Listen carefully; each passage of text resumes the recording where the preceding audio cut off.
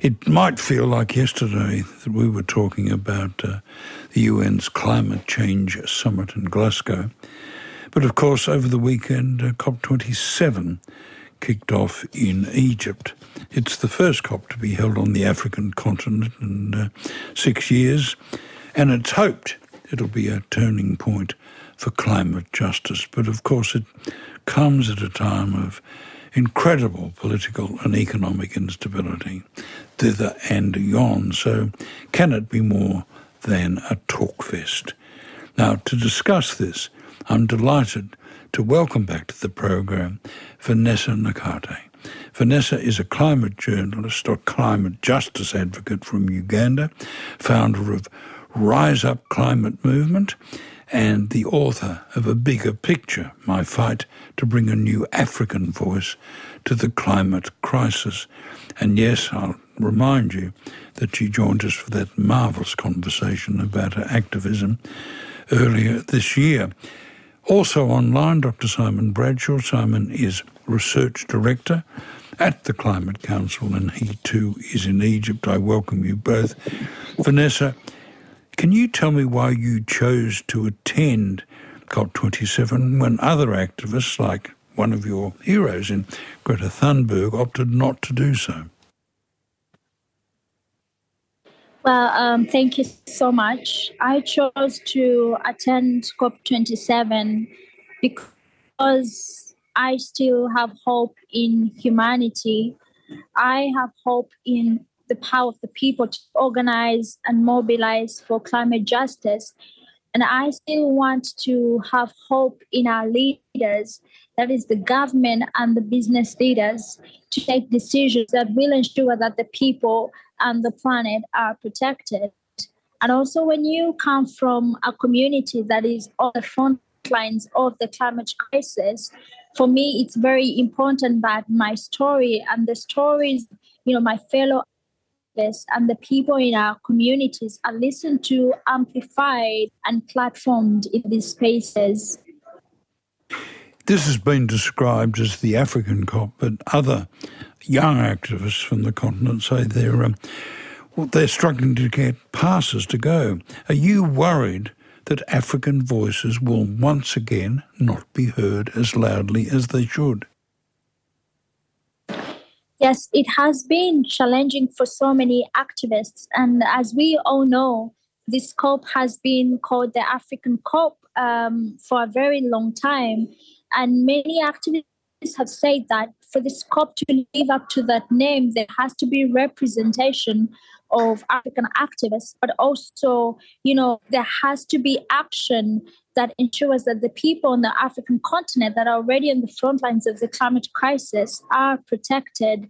But we face so many challenges with having activists come to the COP, and many of these challenges have been, access to accreditation and access to funding. This is challenging, and we always say every activist has a story to tell, and every story has a solution to give, and every solution has a life to change.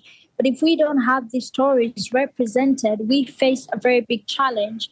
But the activists that were able to attend are looking forward to ensure that we can have climate justice for the communities on the front lines of the climate crisis. So you're facing barriers of accreditation, of funding, and then, of course, the complexities of COVID vaccinations. Simon, speaking of who isn't going to Egypt, our own Prime Minister won't be attending. What sort of signal do you think that sends? Oh, good evening, Philip, and we seem to have lost Simon for the moment. Are you there, Simon? More important than your own. I am here, Philip. Can you hear me? Yes, I can again. Okay. Yes, well, given the urgency of the climate crisis, what we've seen unfold this year, this extraordinary run of extreme weather disasters, and given Australia's hope to co-host a future COP with the Pacific, we would certainly hope the Prime Minister would be here. That said, it's really the substance, what Australia brings to the table in terms of new commitments, that we're more interested in. It's interesting. It's interesting, Simon, that Rishi Sunak found it necessary to suddenly become an enthusiastic attendee. That's right, and of course, leaders to be here, but absolutely we need to be hearing from those on the front lines of the climate crisis as well, from Vanessa, from campaigners and organisers across the African continent. We know that, here the costs of climate change are being measured in rising hunger and in entrenched poverty. And it's really important for all our decision makers to be here to understand that.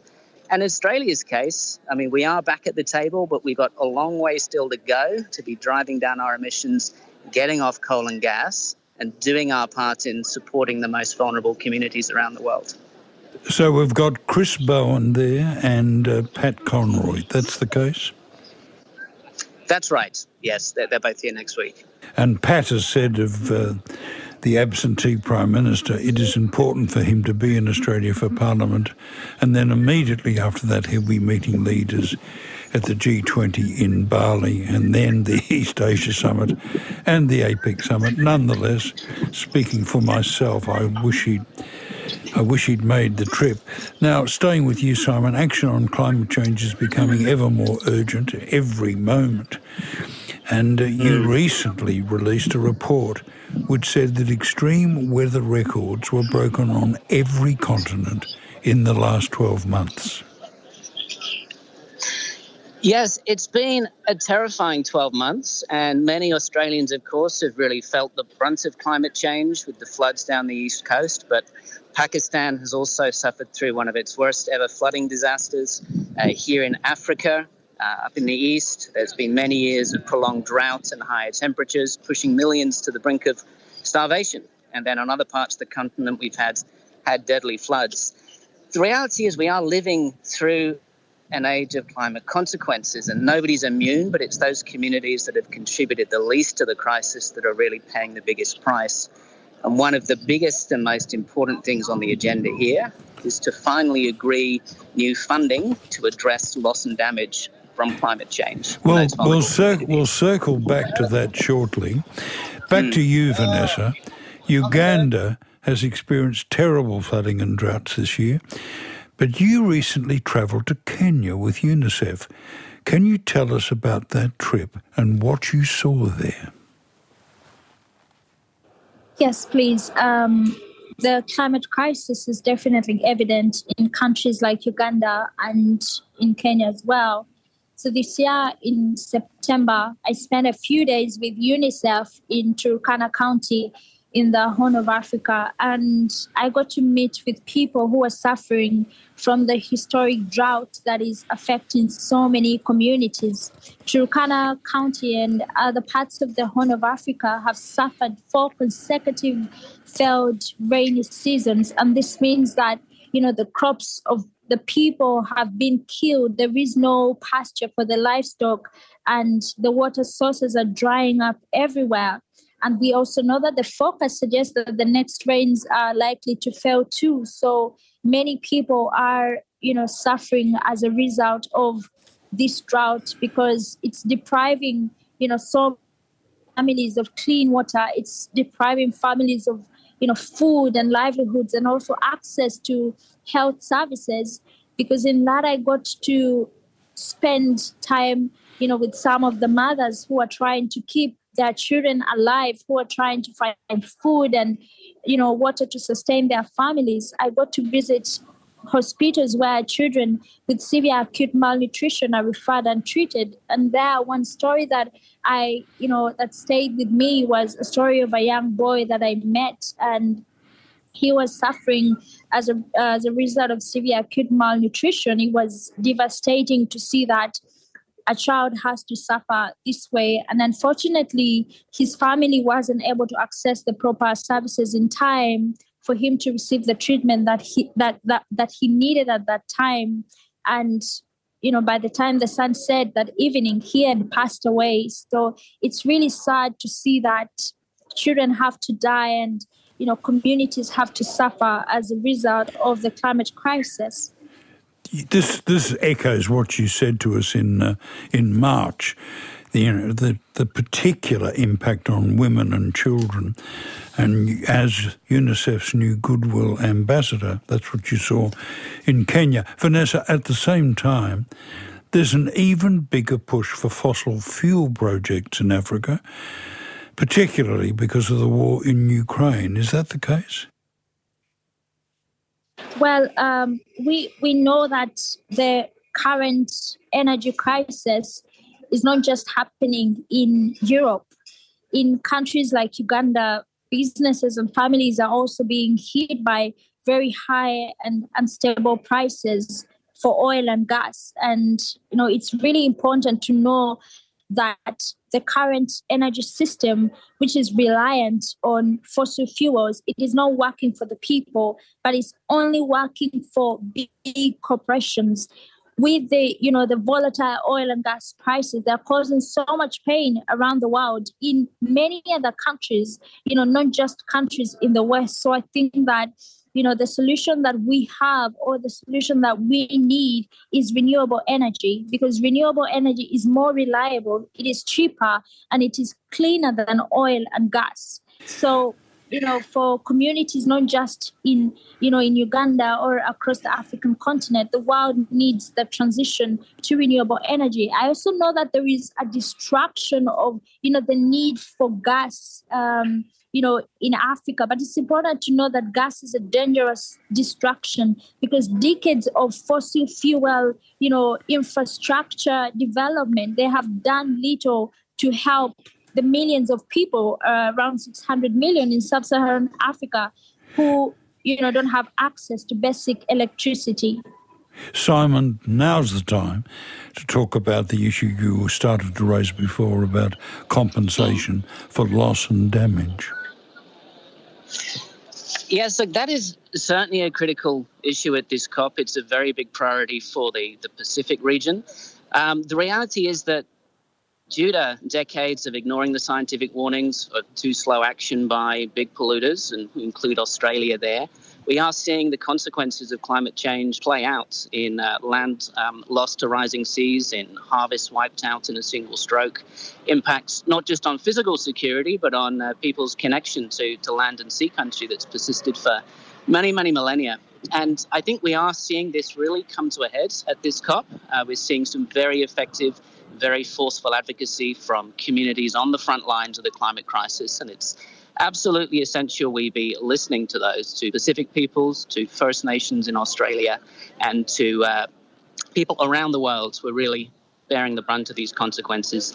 There's so much Australia can do, not only by moving beyond coal and gas at home, supporting the world's energy transition. We've just heard from Vanessa how much we can achieve through renewable energy to reduce poverty, to ensure energy security. There's a whole lot more we can be doing there.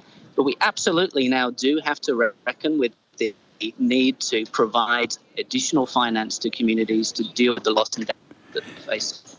Vanessa, last year you made a powerful call for decolonised climate solutions. What would that look like?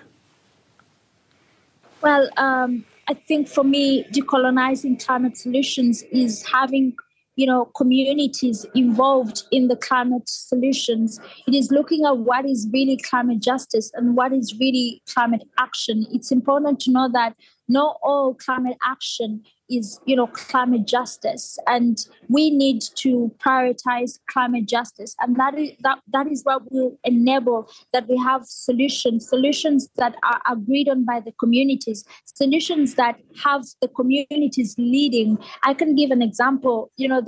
Many people are so excited about electric vehicles, for example, but we know that in some parts of the world, it will mean more child labor, more violence on women and girls who have to work to get the much needed minerals for those vehicles. So it's really understanding that if we are saying this is a climate action, does it amount to climate justice? So for me, decolonizing is having communities involved and also having communities lead these solutions.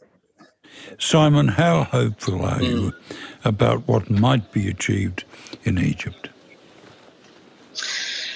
Well, I think what happens here is not the be-all and end-all of responding to climate change. That community-led action that Vanessa was talking about is so critical as well. So I think these conferences can be painfully so, frustrating. They're hugely important in building momentum, in justice for communities through the provision of finance. But I think we have to see, when we get a bit disillusioned here, some of the things happening in the real world, led from the bottom up, that are building a more resilient future and a climate-smart future.